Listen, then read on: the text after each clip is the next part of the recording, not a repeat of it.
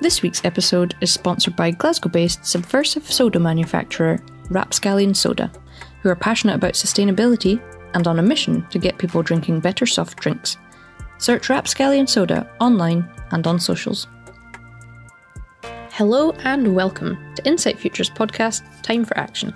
This is week 9 of our 12-week countdown to COP26, the 26th annual UN Climate Change Conference of Parties, which will be hosted in Glasgow from the 31st of October to the 12th of November. The focus for this week's episode is understanding and education. CEO Doug Morwood speaks with Roy Gardner, Vice Principal of Corporate Development and Innovation at City of Glasgow College, where they discuss the necessity of understanding and education to support significant change and the importance of reskilling in light of climate challenges. So, let's get started. Thanks for tuning in and enjoy this week's episode of Time for Action. Hi, I'm here with Roy Gardner, who's Vice Principal, Corporate Development and Innovation at City of Glasgow College. Hi, Roy, how are you? I'm very well, Doug. Yourself? Yeah, great. It's nice weather out there, so a great time for a chat. Tell me a bit more about the day in the life of Roy Gardner. What sort of stuff comes across your desk at the college or in other roles you fulfil?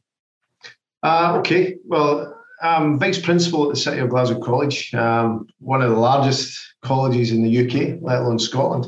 And one of my areas of responsibility is Provost of the Riverside campus. The Riverside campus is largely a STEM campus, if you like, but also houses nautical, marine.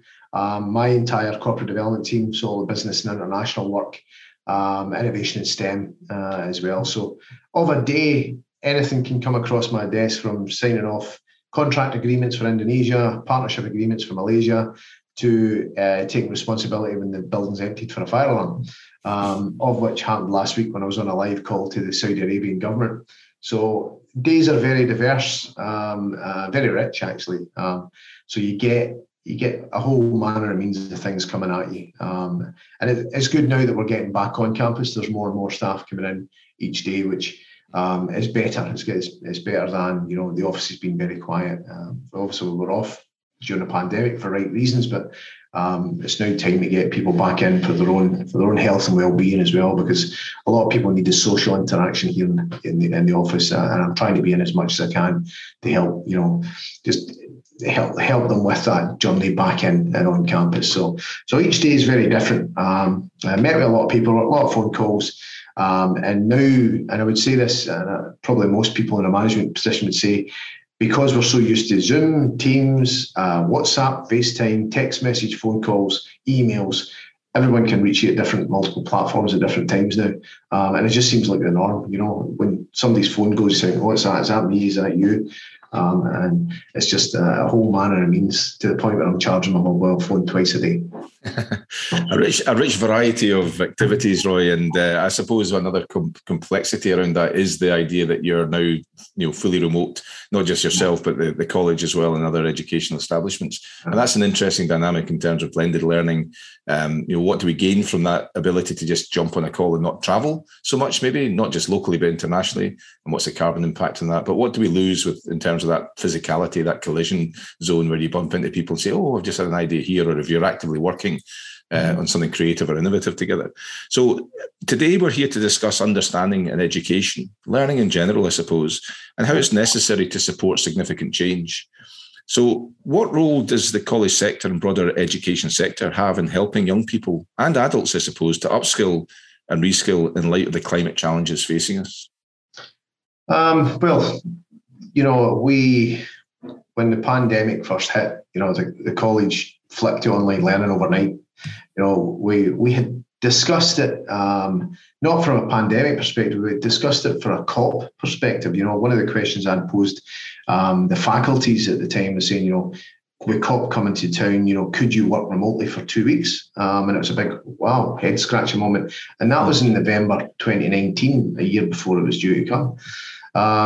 Fast forward 3 months and we were doing it for real without a genuine plan behind us, But, the college admirably flipped to that. We had our first SMT meeting the following morning. The principal and I and other senior managers walked around the campus that day, talking to staff, telling them the reasons behind it. telling them what we knew, explaining to what we thought we knew, and that for the right reasons we were going to be working from home, and we didn't think we'd be back in the building the rest of the term, which was met with shock. From a student perspective, cascading that message out, so that it get down. We used all the social media channels to our advantage, and quickly, to the testament and admiration to a lot of staff, they quickly adapted their lessons. Everybody just became a Teams expert overnight. Zoom was being used from a commercial perspective a lot, and there was a lot of great work going on. And what we're trying to do now is retrospectively capture that good practice and build on it in the future, because we do see that the future is blended. It's not going to go back to the full way it was, face-to-face learning, and that's the only way. It has to be blended in the future, and for the benefit, but not to lose sight of the richness that you get in a face-to-face perspective. That imparting of knowledge from one professional to a class group, it can be beaten, but it can be complemented with a blended approach. So that's what we're looking at. You asked about upskilling and reskilling, and if I focus on that from a business perspective, employer training perspective, we had been using Zoom by default, actually, at the request of a client from the January that year, January 2020.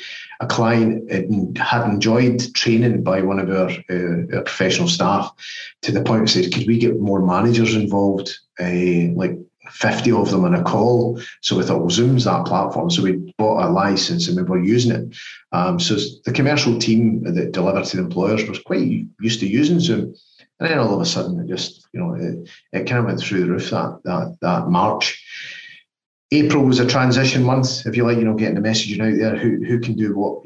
Businesses were shutting down or closing their doors for the pandemic and lockdown. And then it was a case of communicating with them to see, do they still want to undertake the training, and for that matter, we started training again in the May, completely online. And if I take from April, May, that 2020 till now, we've trained over 10,000 employees online exclusively. Now with that mixture of coming back, so we really ramped up the kind of upskilling and reskilling effort during that. Using a mixture of tools that are available to us, using a mixture of funds as well. If you take the Flexible Workforce Development Fund as an incentive for employers to still keep their workforce going. And might be a surprise, you might not be, but a lot of the subject areas that we still have request, managing teams, time management, having difficult conversations, and then a lot more specialist training and development. But that idea of the health and well-being was underpinned right throughout that, because a lot of people were still working from home. Can be isolated, yes. I can understand that there was this kind of digital skilling that needed to happen. We all had to go through that on almost an individual basis, and then you had to work out, I suppose, from a college point of view, not just for your own students, but then for the business training that you do, or the training into businesses that you do as well. I'm also wondering, I suppose, the requirements. Are you seeing a change? Okay, there's the kind of core training that you would do that will always be requested. Do you see, and also in the, I suppose, the modules in the courses you deliver in the college, the transition from, as we've talked about before, a heating engineer going from that to a gas boiler to a ground source or an alternative heat source. Are we seeing requests for different skills, more on the green skills or any other ones, digital data, that are really going to be important in order to transition to a circular net zero carbon economy? Yeah, we're seeing, not in the way of formal requests, there's also a lot of discussion going on just now. A lot of work going on. If you take the Just Transition, there's quite a number of steering groups that have been set up. I think it's probably been discussed in multiple forums across, the business community, employment platforms, city council, chambers of commerce, through formal channels for the government, SQA, and the College of Scotland and sector representation. And there is a sheer will and determination that well, certainly from the college perspective, that the sector is ready, and has to invest in, not just upskilling their own staff to get ready for this, but working with industry. So what is happening, what's happening out there, what skills, etc., do you need, so that we can prepare our programs and courses for it. Does that require physical equipment? Well, possibly in a lot of areas. And it is a journey. If you take oil and gas as that kind of example where, you're transitioning oil and gas people who are working there currently into what green skills look like, offshore, wind energy, tidal, etc. So it is a long process historically, but I think we don't have the luxury of time in our hands. I think, particularly with COP as a catalyst, what's the legacy, the work towards net zero? I mean, if you take 2030, that's hugely ambitious. It's only 8-9 years away, if you depending on where you take from this point onwards. But it's something we have to do. It's something you can't shy away from. We can no longer ignore it. So it is something we just have to roll our sleeves up and get on with. I think there's a huge effort required for colleges to reverse articulate into schools, and help with that senior phase element, preparing them for college, preparing them for college in the workplace, preparing them for college and beyond, possibly university. And it's a more joined up approach, probably that deeper partnership working between the educational departments of local authorities with the tertiary system in its entirety, both colleges and universities. Sounds like you're talking about various interfaces there, almost between primary and secondary schools and colleges, and employers, or colleges, secondary school and universities, or secondary school and directly into employment. But equally, between colleges and universities. But these interfaces, there's a transition at each stage, obviously. And you talked about a just transition, I suppose, leaving nobody behind. I think we've had legacy challenges in the past where we've closed down heavy industries in the UK and further around the world. And we've left communities and people kind of fairly isolated in the past. You mentioned a major industry in Scotland and the UK, oil and gas, and that transition. But there are many others, I suppose, smaller ones. But if you look at these transitions and these interfaces, and that joined up, I suppose, end-to-end process, which can, I suppose, put really strong core skills around lifelong learning, which is going to be required going forward. You are listening to Insight Futures podcast, Time for Action. Tune in every Friday where we discuss a different topic each week with a valued guest speaker. Subscribe on Spotify for weekly episodes. Do you feel we have an agile enough education ecosystem that can move as quickly as you're suggesting? I think I get sacked if I say I wouldn't. I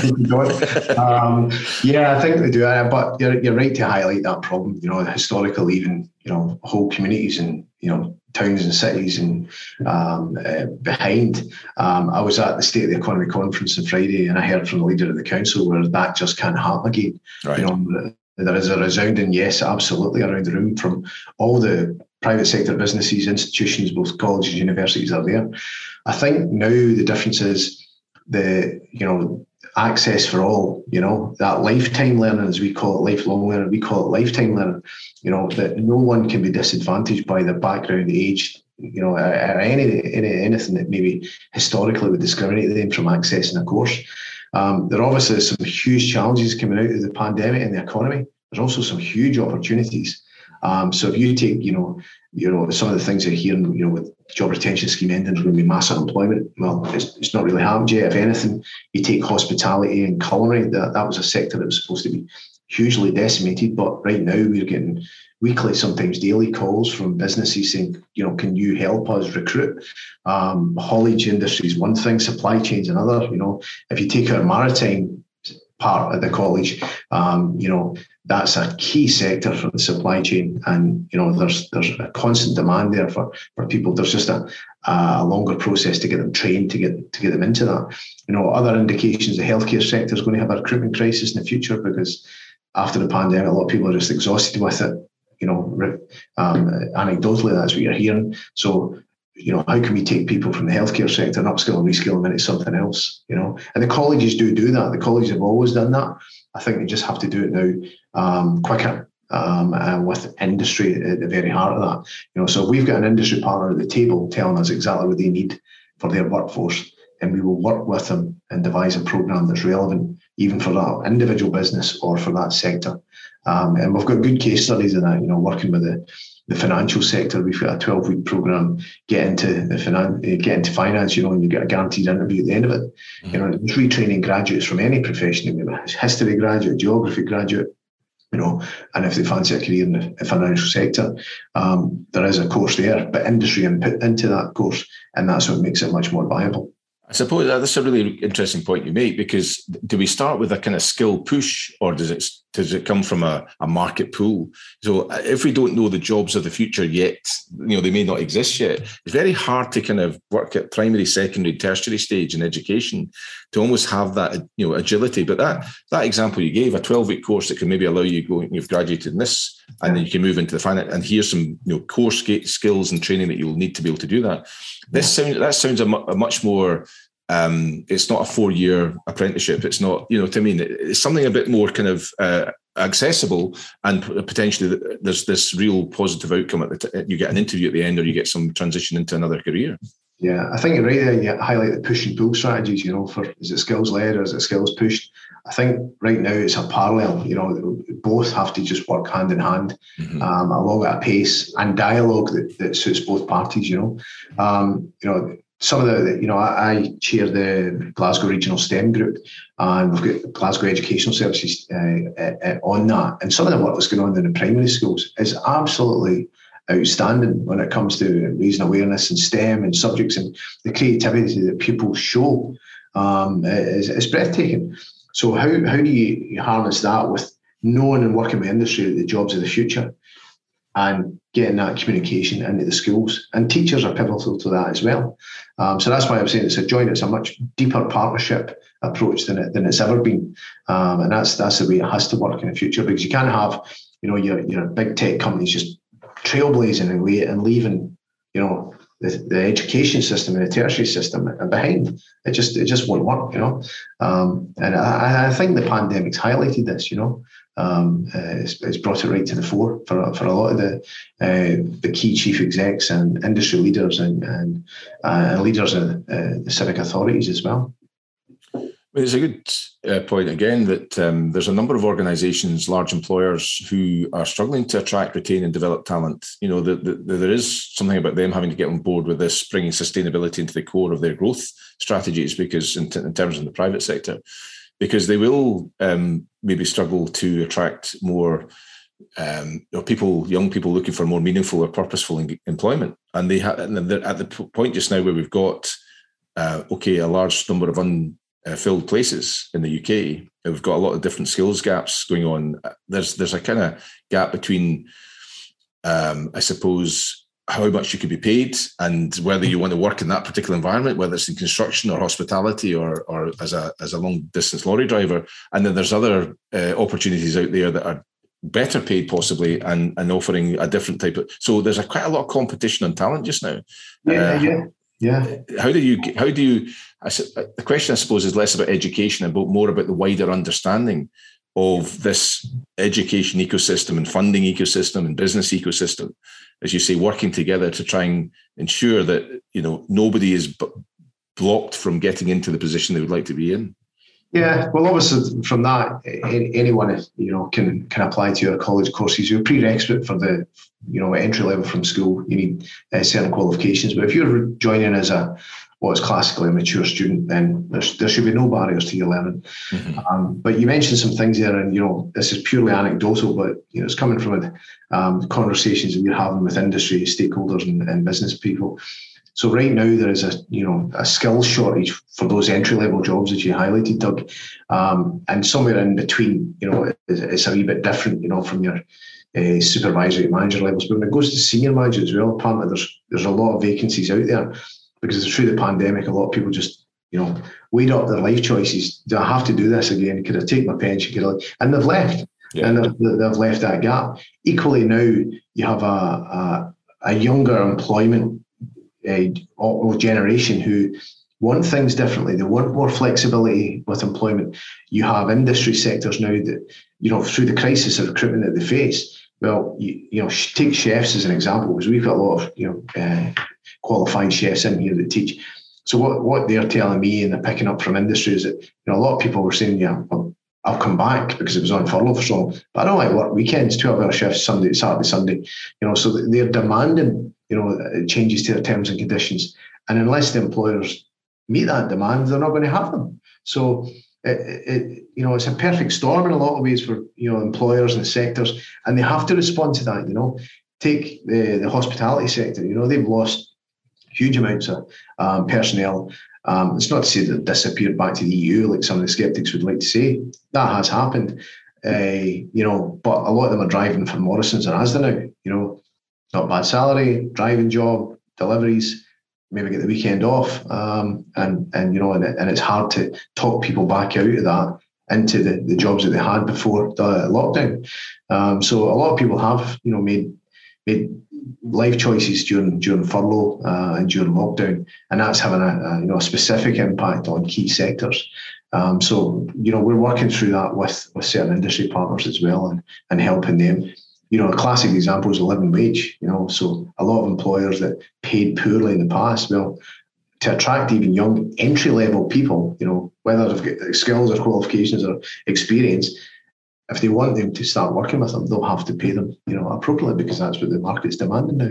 It feels almost that the pandemic has created, better conditions for entry-level or younger workers or low-paid workers than the unions have done, possibly in terms of the challenges they do to the management teams as such.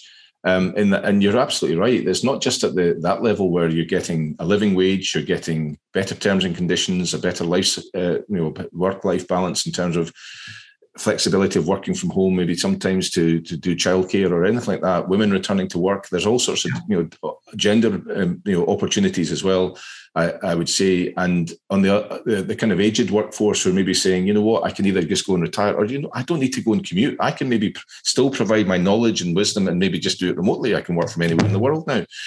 So there's something positive about that. I think we can't lose so many people, from the one end, and then we can't fill in at the beginning. But I suppose there's something around understanding around that, the education, the lifetime learning, did you call it? That you don't just learn nowadays. You're not going to have a career where you're in one job for the rest of your life. You're going to have a portfolio career.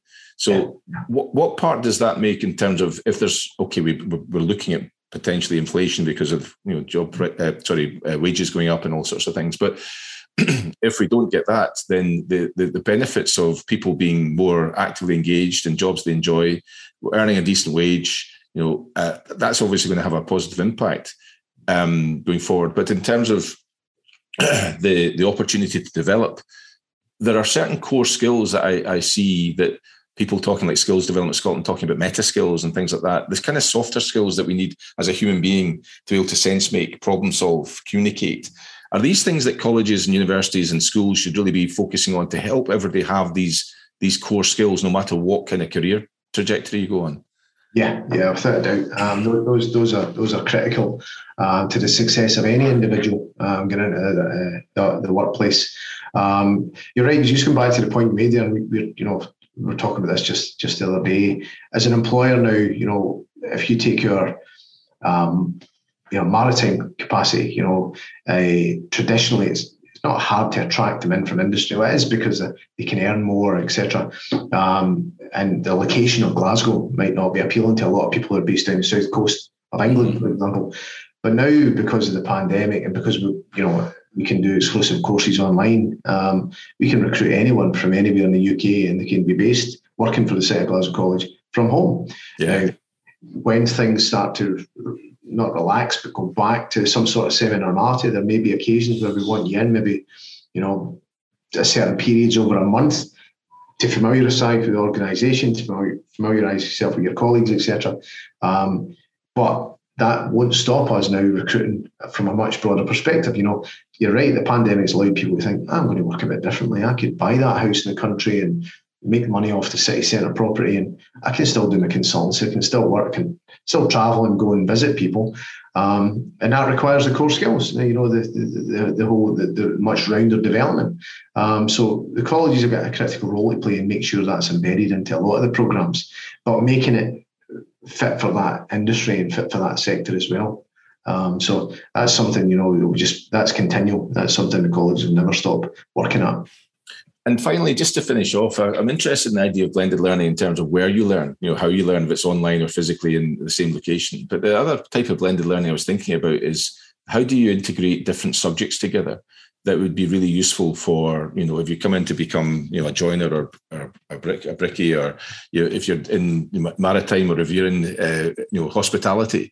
Are there core skills that might be influenced by, the whole COP thing that's coming up, climate, about carbon, understanding basic things around digital and data? Are these things that would be also useful to infuse, maybe not every course, but many courses, so that you're getting that blend of thinking, what we did with Future Equipped a few years ago, for example. Health and welfare, ICT and construction together, and doing a blended module that would then, bring that perspective across the different disciplines. Yeah, absolutely. I'll tell you something that, apart from climate literacy training that, is we're embedding into a lot more subject areas. Right. We're actually undertaking an audit just now of where sustainability and climate is in the curriculum, but it might just not be obvious. So there's, over 1,500 courses here. And we're actually just picking out, where is climate, where is it? So you take a supply chain course. Clearly, there is a lot of climate sustainability work in there, but it's just not under that banner, but it's there. But I think one of the things that will underpin all courses going forward is that health and well-being of the individual. The pandemic is certainly that care, compassion that, we as educators need to understand to get the best out of those people that are taking part in those courses. But climate will certainly play a huge part in that. So you're right, blending what we know, where it's relevant, and the right subject choice and the right subject areas is critical for going forward. Historically, I'll give you an example. We beauty course way back in the day, 10 years ago, HND beauty. There used to be a lot of business elements in it that the college put in there, because a lot of these people, they'd be, honing their craft in beauty, but they were all self-employable, right? Right from the moment they graduated. So they needed to know about business, they needed to know about running their own business as a self-employed person. Of course. And a lot of that still goes on, in the courses. It just so happens with the crisis now that is climate, that is also paramount, and that needs to be put into a lot more curricular areas, so that what they're learning, what their vocation they're hoping to achieve, they're aware of climate and the impact that vocation will make on it. No, that's really good to know, and a good example. And I think when we feel safe and secure, we're always able to learn much better, I suppose. So it's great to hear from you at City of Glasgow College, and good luck with COP coming up. All the best. Thanks very much. Thank you. Thanks, Roy. Well, folks, that was our CEO Doug Morwood and Roy Gardner of City of Glasgow College discussing understanding and education. Links to both parties' social media channels can be found in the description. Tune in next Friday, where we'll be joined by another guest to look at a data-powered approach. Thanks for listening, and enjoy the weekend.